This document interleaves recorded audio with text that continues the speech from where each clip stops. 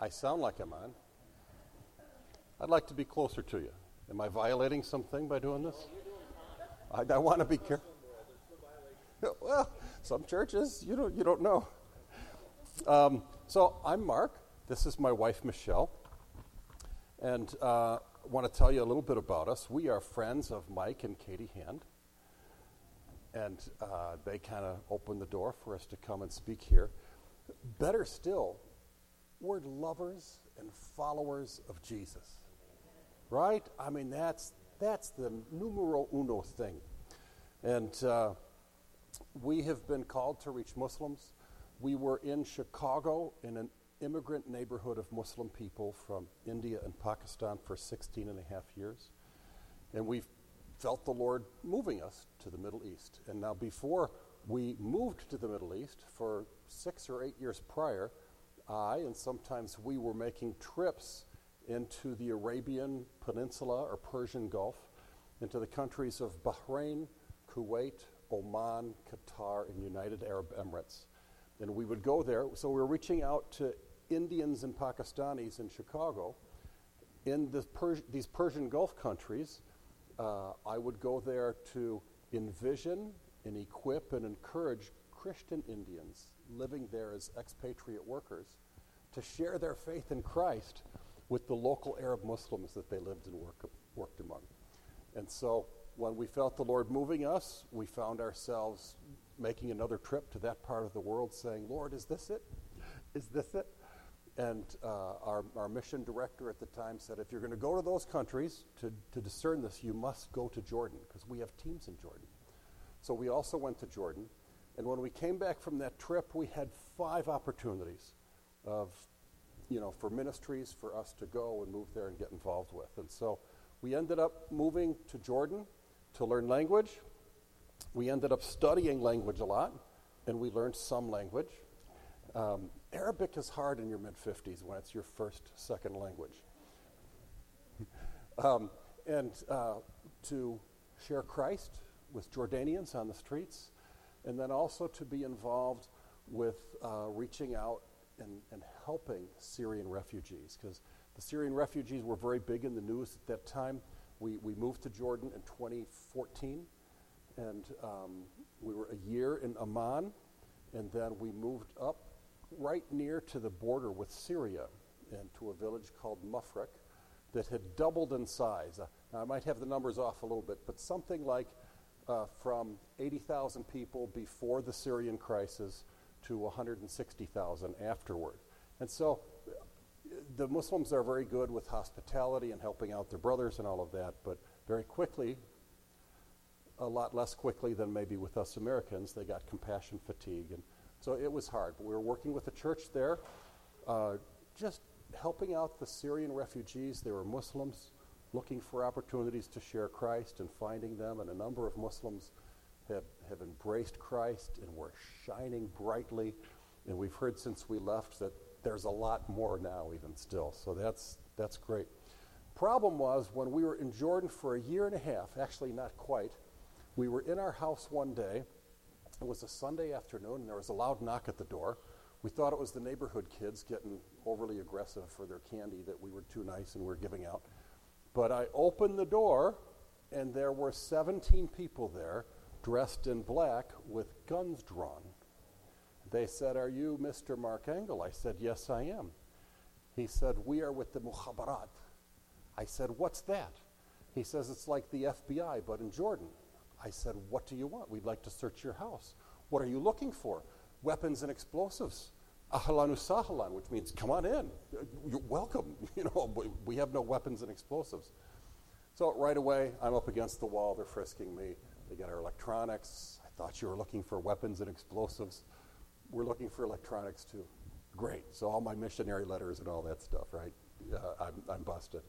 But they don't come to missionaries like that. They thought we were ISIS. And so after 1 3/4 hours searching our apartment, they told us to come into the secret police headquarters the next day. We did. We were in the interview for a full 2 3/4 hours. And, they did some of these psychological games that you see on TV and stuff, and they did a little bit of good cop, bad cop, and little of this, little of that. And condensing the story, a month later, they called me up and said, "You and your wife are no longer welcome in Jordan. You must leave." How long do we have? Do I have a month or 2 weeks? And he said, "You have a week or less." Okay, so we ended up going to Israel, because in Israel, the Muslims there speak the same dialect of Arabic that we were learning. And the other places that spoke that same dialect, like Syria, war zone. In Mufraq, we were hearing bombs in the background on occasion.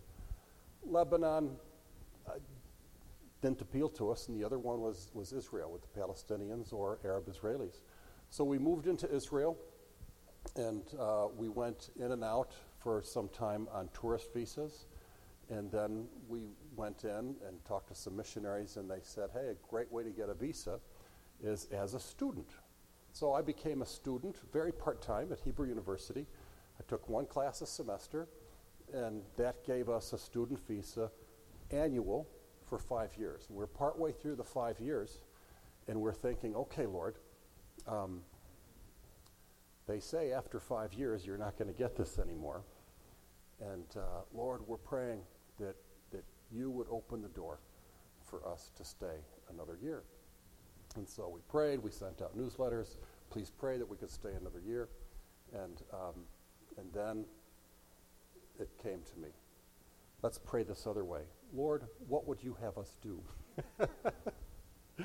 And so that's kind of the start of what I'm going to be talking about this morning. I want to tell you a secret.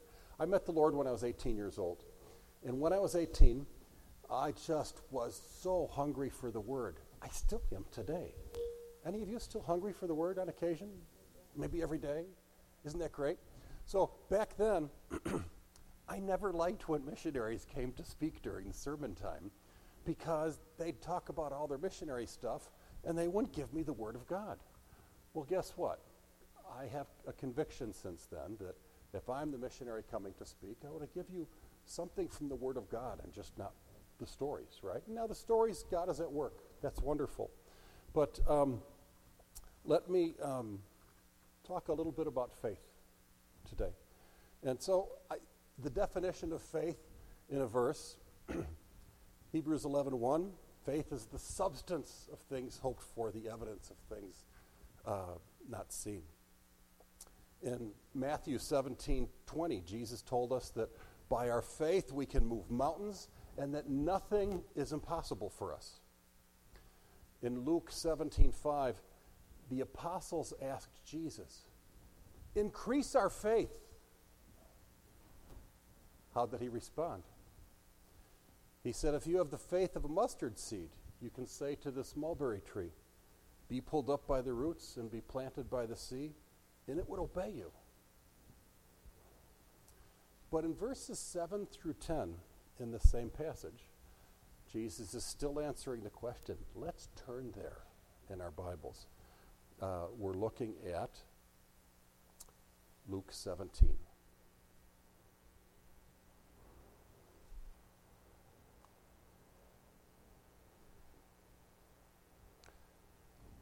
Pastor, I didn't look at the clock when I first started. What time do you want me to wrap up? Oh, you're good. You don't know where I'm going. Okay. And if I see more than one person doze, I'll close quickly. Is that fair? Okay. Luke 17, verse 6. Verse 5, and the apostles said to the Lord, "Increase our faith." Verse 7, and, continuing from the first thing he said about the mulberry tree, "Which of you having a servant plowing or tending sheep will say to him when he's come in from the field, 'Come at once and sit down to eat'?" We're Americans. That's what we want to do, right? But will he not rather say to him, "Prepare something for my supper, and gird yourself and serve me till I have eaten and drunk, and afterward you will eat and drink"? Does he thank that servant because he did these things that were commanded him? I think not.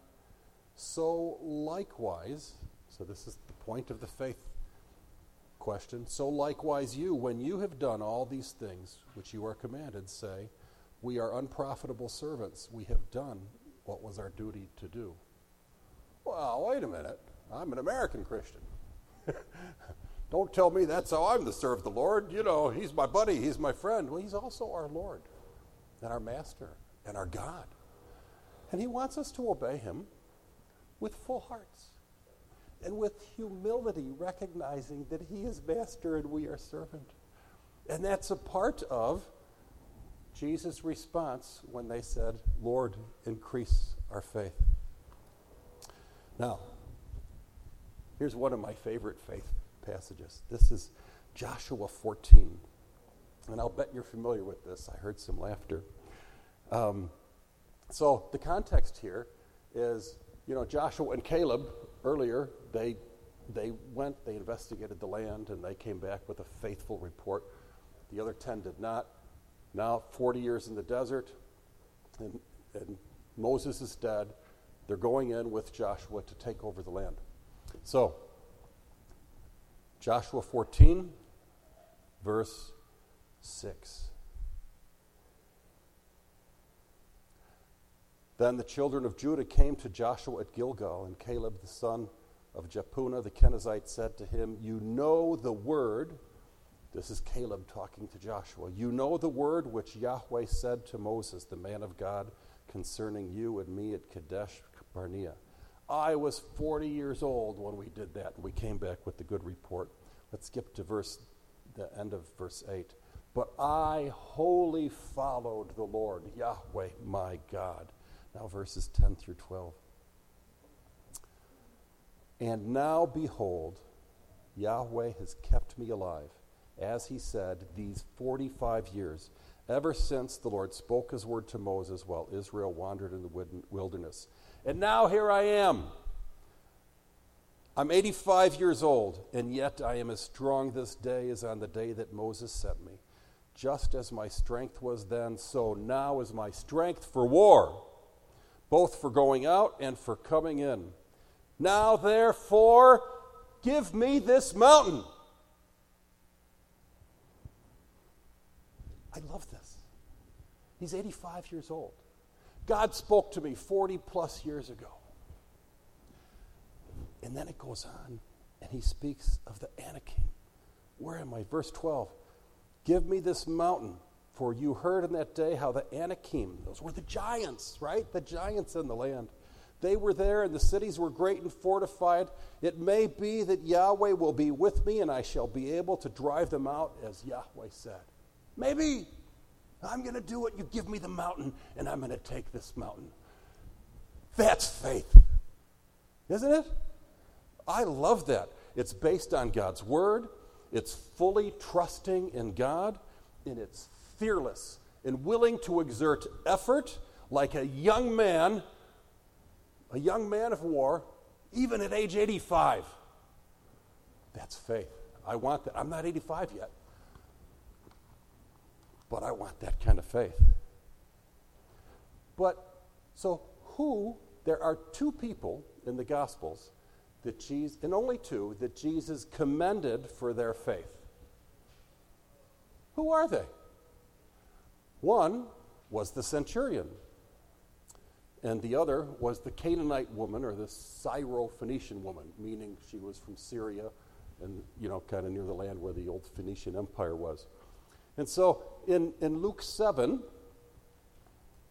beginning at verse 2,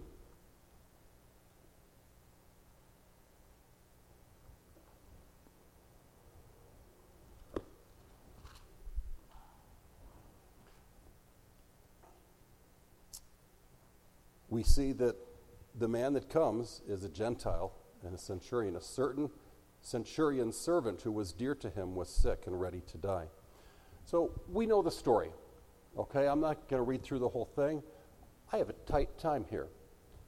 Pastor Denny says I'm free to talk as long as I want. I don't know if you can endure that long. So we have a Gentile, a centurion. He's a man of high authority. Now this is, these are the occupiers of Israel. And the centurion, he had 100 people under his command, had a servant And it says in verse 2, the servant was dear to him. So this is a Gentile, not a covenant person of Israel, but he was humble. He loved. His servant was dear to him. I mean, someone of that authority in that time, this one's sick. You know, it's like the Doritos commercial. It's okay, we'll make more, right? It's not a problem. But this servant was dear to him. There was something about his heart. Then the elders of Judaism came and appealed to Jesus for him and said that this centurion was deserving of Jesus to come heal. He loved the nation of Israel, and he had even built a synagogue. So this is a man who top people in Judaism said, this is a deserving man, Jesus. Come heal his servant. A genuinely righteous man. But now look at the centurion's humility.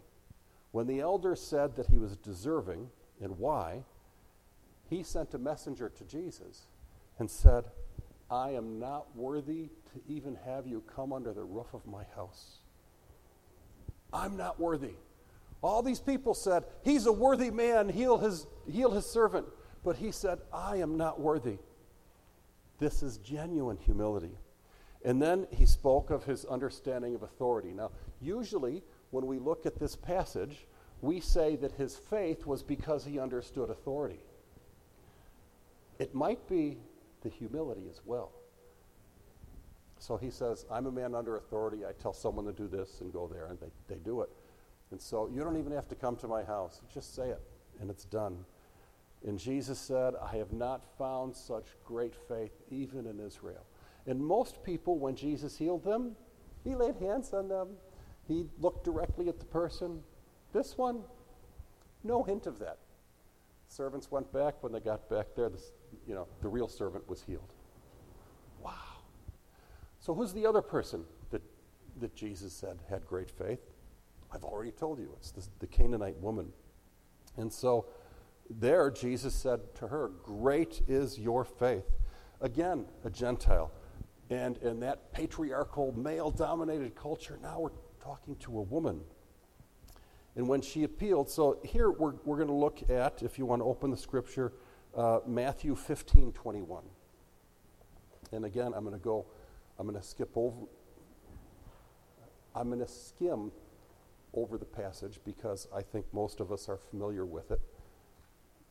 But I will touch some highlights. Matthew 15:21. Okay.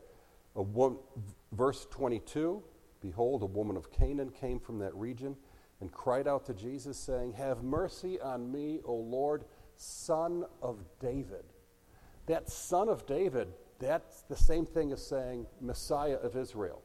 So here's a woman. She's a Gentile. She doesn't live in Israel proper, but she knows something. You are the Messiah, Son of David. Then in the parallel passage in Mark 7:27, Jesus says, it's not good to take the food of the children and throw it to the little dogs. Well, now that's pretty insulting, huh? But the woman, she wasn't insulted or deterred. She was humble. She was in need. And she pressed forward again, even agreeing with the identity Jesus gave her of little dog. And she said, yes, Lord, but even the little dogs at the table get the crumbs which fall from their master's table. There again. So she's saying, it's okay. Call me a little dog. I'll call you my master, and I'll take the crumb. Humility. She refers to Jesus as her master. And the similarity in both stories, the only stories where Jesus tells someone you have great faith, is great humility. Wow.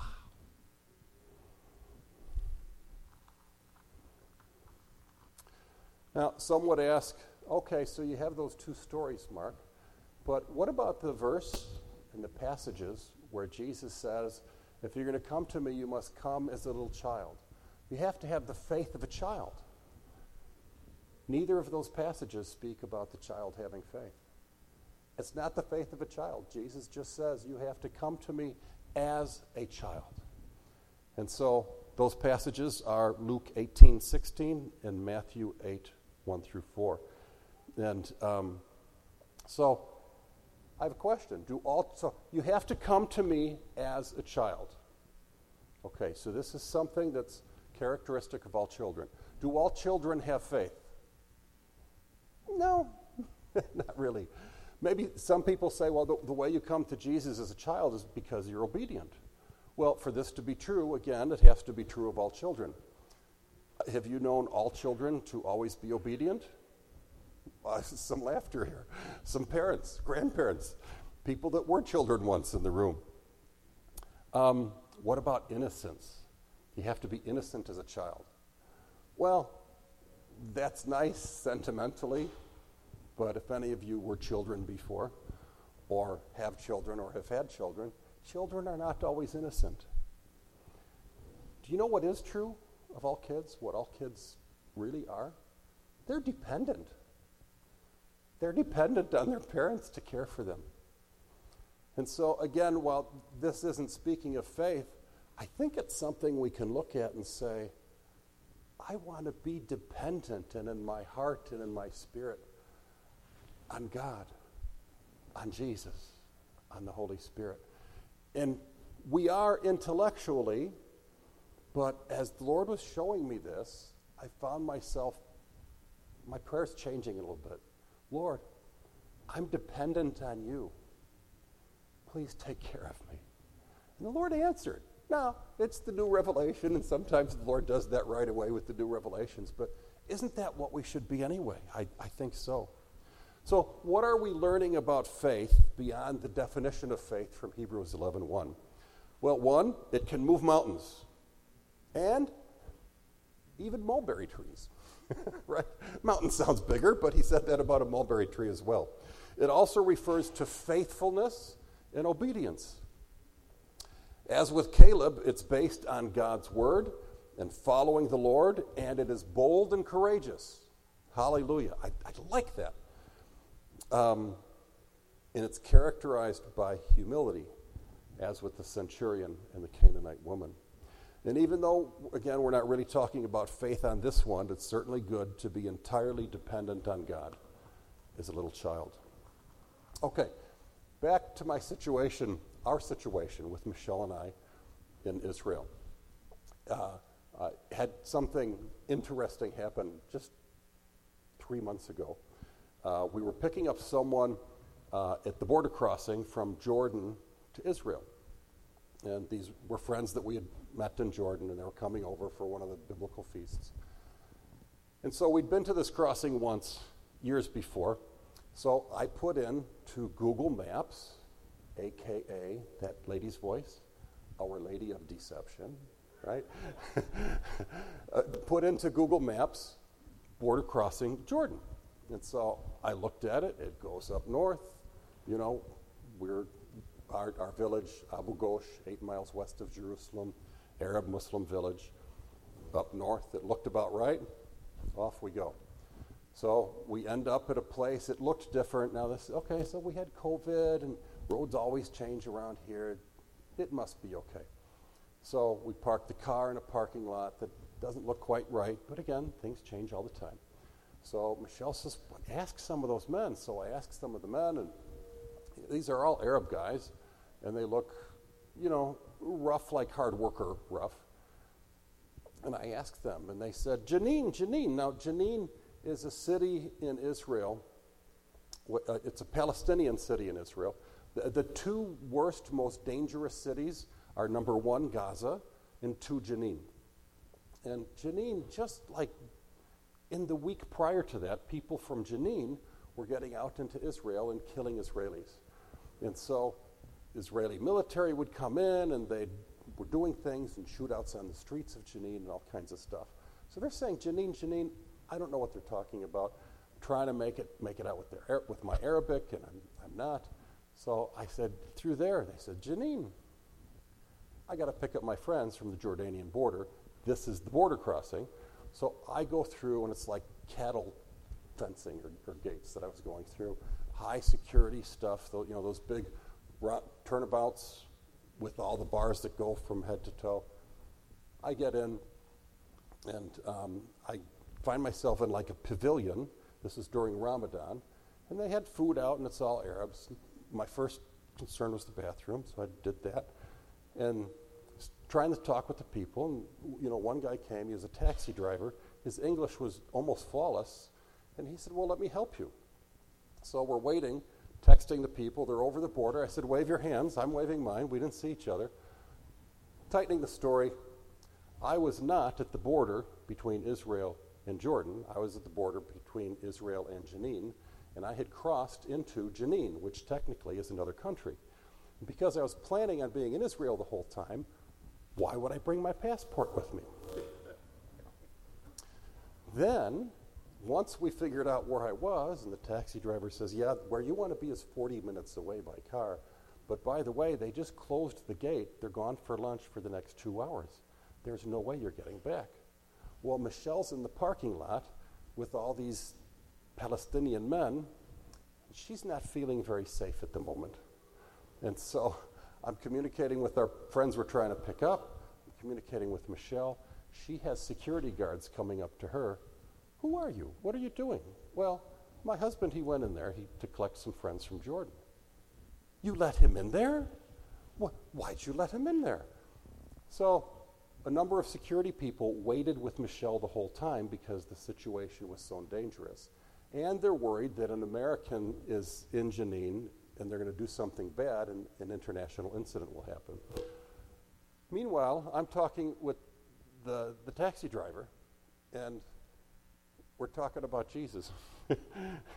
He's got some Jesus thing on his video, or Jesus video on his phone. He says, this is a good one. Well, so I don't know. I know the Jesus film is good. So I point that out to him.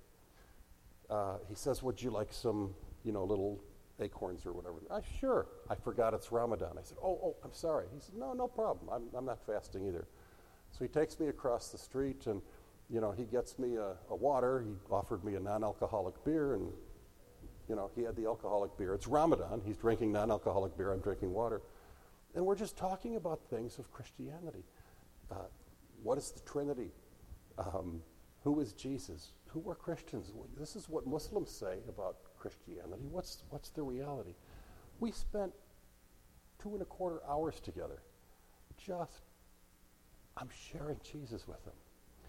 In the end, I was able to get out. More story there. And the security people are like, "Why did you go in there?" But it was just a wonderful thing of, even though I'm going out all the time intentionally looking to share Jesus with people and getting opportunities to do that, this is one of the real good ones where I just bumbled along. And the Lord really used it. And I love those times. And when the Lord is really using me, and it's one of those things where it's a bumble thing, I can't take any credit. And I love that. Because God resists the proud, and I don't want to be proud. So anyway, back to our situation.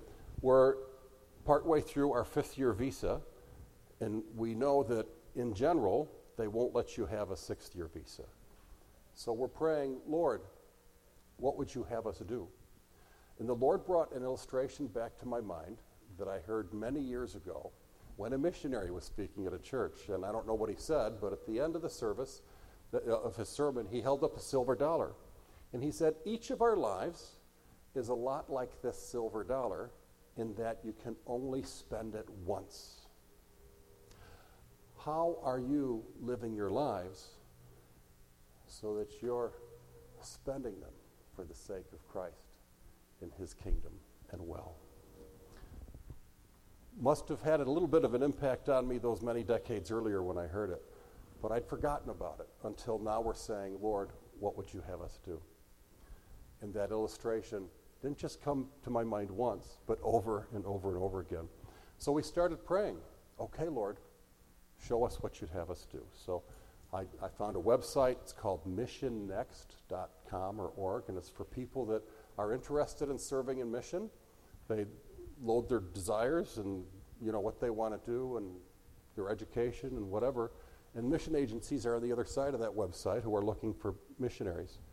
And so we put our profile on that, and a number of places came back interested in us. And one of them was a group called IT Global, and what they say is that greater than 80% of all non-Western pastors, pastoral staffs, missionaries, have had zero formal Bible education.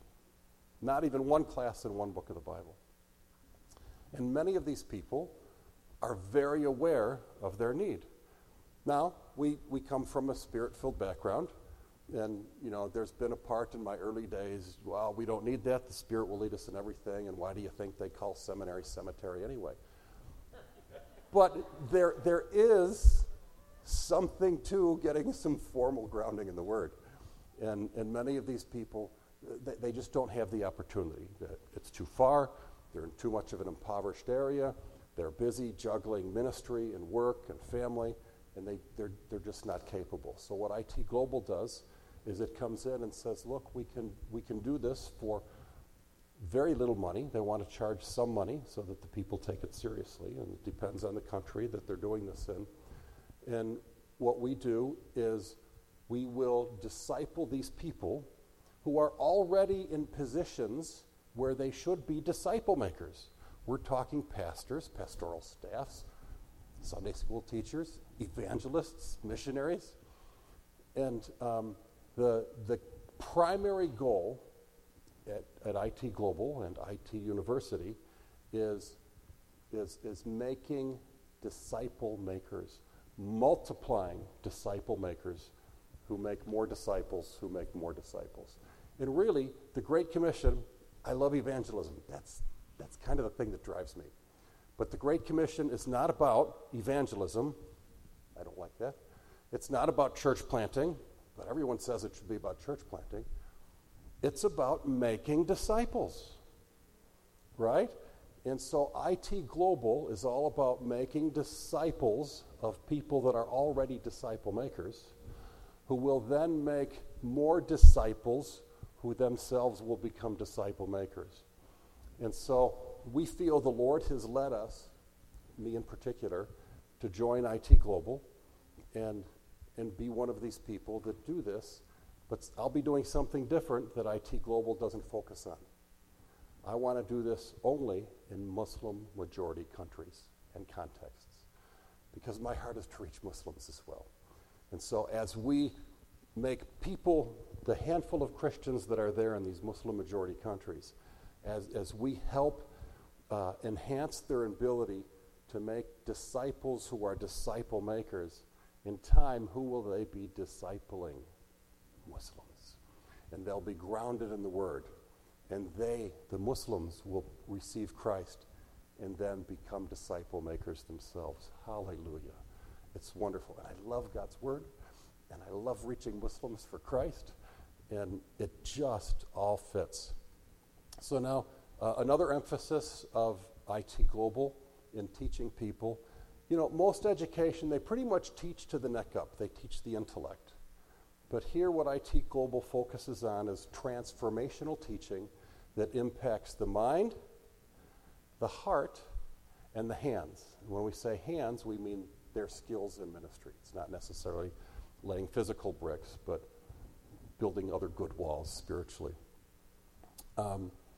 So that's the direction the Lord has us transitioning into. I'm pretty well trained. I think come January, I'm going to be doing some of the discipling online. What I'm going to be doing is 3 times a year, I'm going to be going off into Muslim countries. On each trip, I'll probably visit 2 to 3 Muslim countries and be doing some of this in person, discipling disciple makers. And then between the trips, I'll be back in the U.S. and teaching these same people online with the same head, heart, hands approach. And I'm going to be doing this 3/4 time because we'll be doing this from the U.S. The Lord has given Michelle and I just a wealth of experience in reaching out to Muslims in the U.S., domestically among immigrants, a little bit among refugees, South Asians, Indians, Pakistanis, Bangladeshis, but then overseas as well among Jordanian Muslims, Syrian refugees, Palestinians, and Arab Israelis.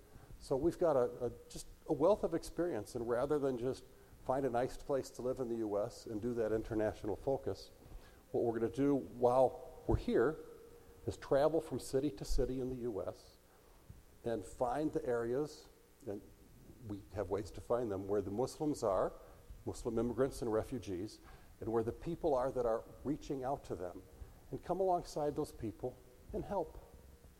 Whether it's teaching them English as a second language, doing street evangelism with the ministry people that are already there, or just building up and encouraging these people who are giving their spare time or maybe their lives to reaching out to Muslims and building them up in their ministry and in their effectiveness.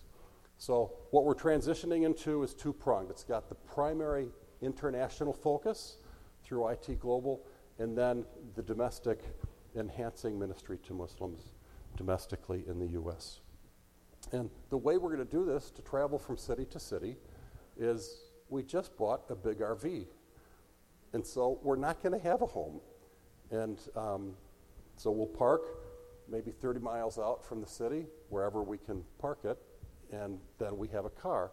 So we'll commute from the rig. We're calling it the coach. We've only had it a few days. We got to figure out what to call it. So we'll commute and be engaged in that Muslim ministry. So back to faith. In reality, our faith is all centered on God, on Jesus, the Holy Spirit, and the cross of the Messiah. It's all in the cross. If you want to save your life, you're going to lose it. But if you lose your life for my sake, said Jesus, you will find it. 2 Corinthians 5:21. I'm sure all of us are Christians, but guess what? It doesn't hurt to have a little review of something very basic. I want to take something here.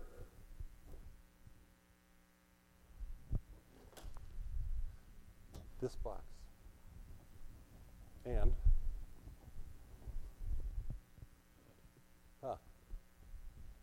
this chair.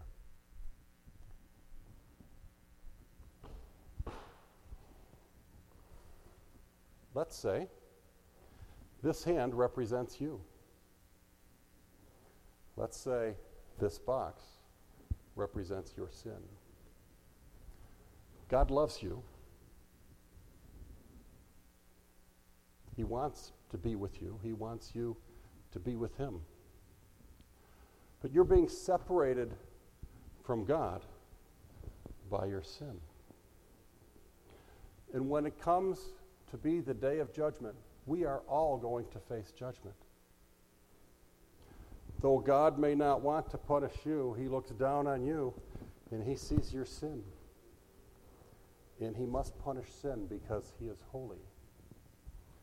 And yet we see that God sent His Son, Jesus Christ, into the world. Jesus, perfect, never sinned. He's eternal in His being. So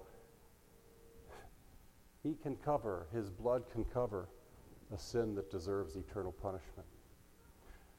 In 2 Corinthians 5:21, it says, God made Him who knew no sin to be sin for us. What's that mean? It means that when Jesus was on the cross, He took our sin on His body.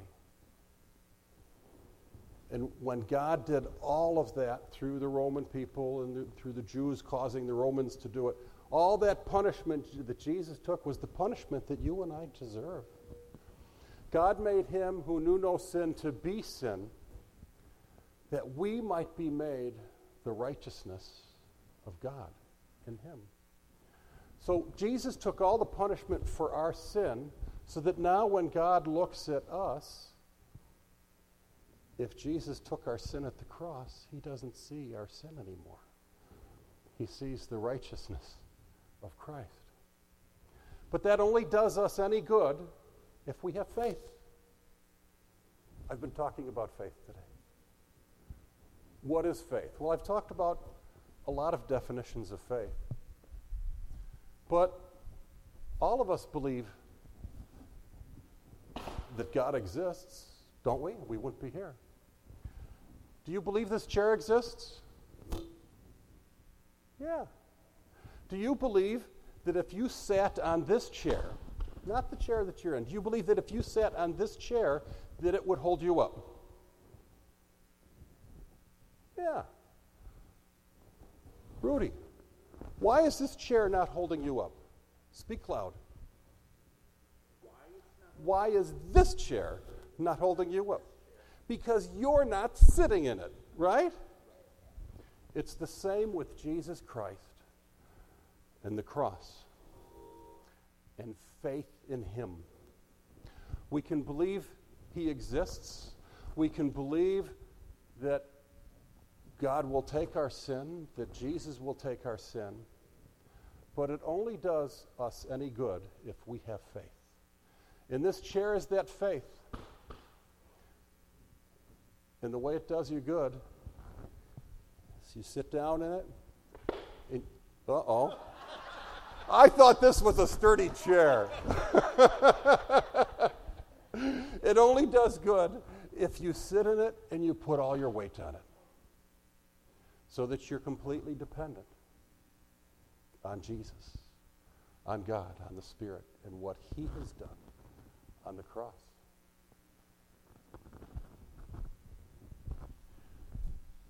That goes for doing mighty exploits for him, like Caleb, right?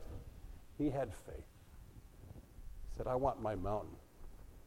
You tell me I can go. I'm going to go fight those giants. Maybe the Lord's going to give me victory. I'm going to fight for this mountain.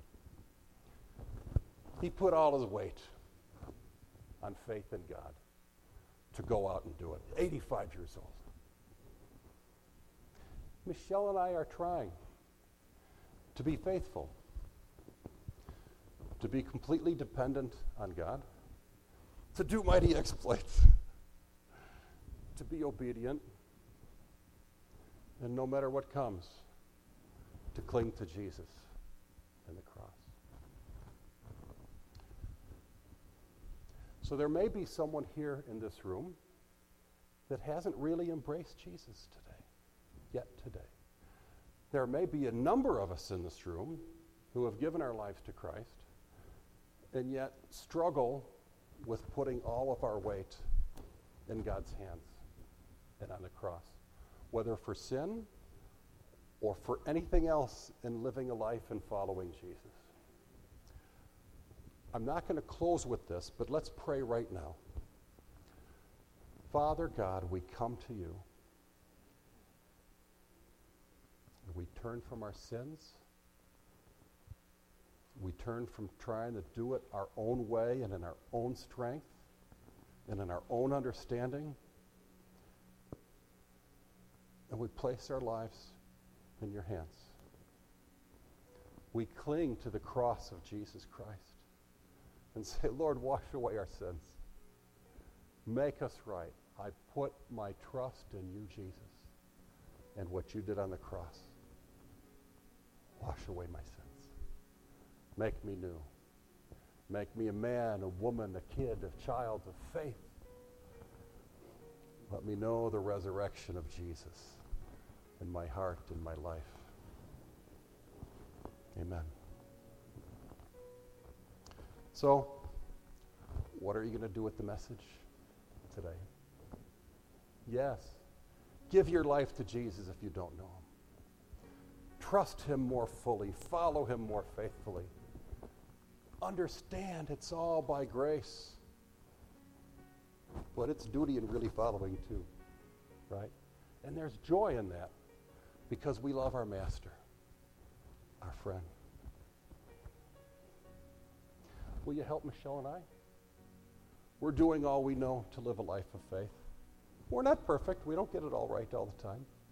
But we think we know the Lord's using us. And God's blessed us with a 18-year-old new RV to be our new home, to travel around the U.S., build up people reaching out to Muslims, and to share Christ with Muslims throughout the U.S.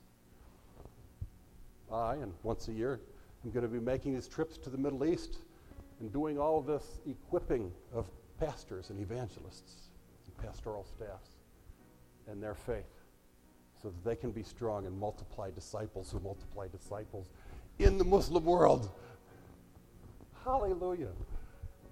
The Lord, Pastor Denny said he could never do what I'm doing. I could never do what you're doing, Pastor Denny, so there.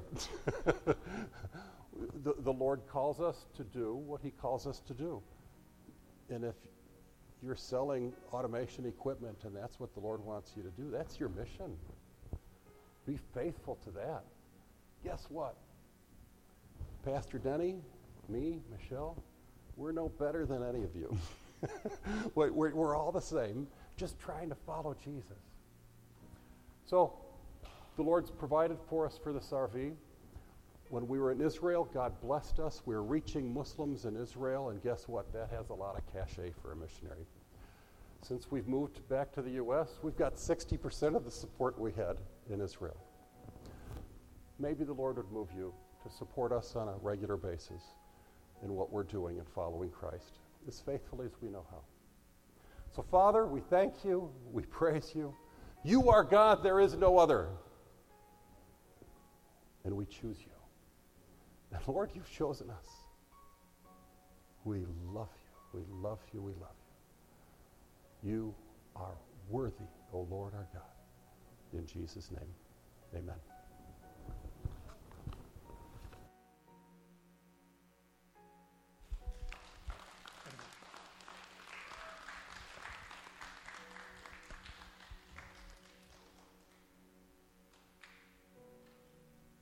Wow, that's fantastic.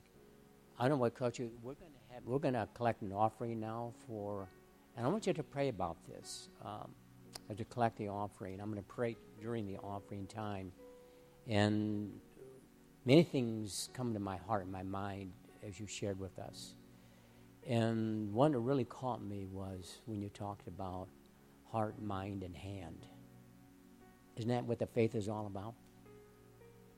You know, I would like to take that heart, mind, and hand, and I would like to get an RV, and I'd like to tour all the seminaries across our land, and that would be the top of my theme, would be heart, mind, and hand. Let us pray.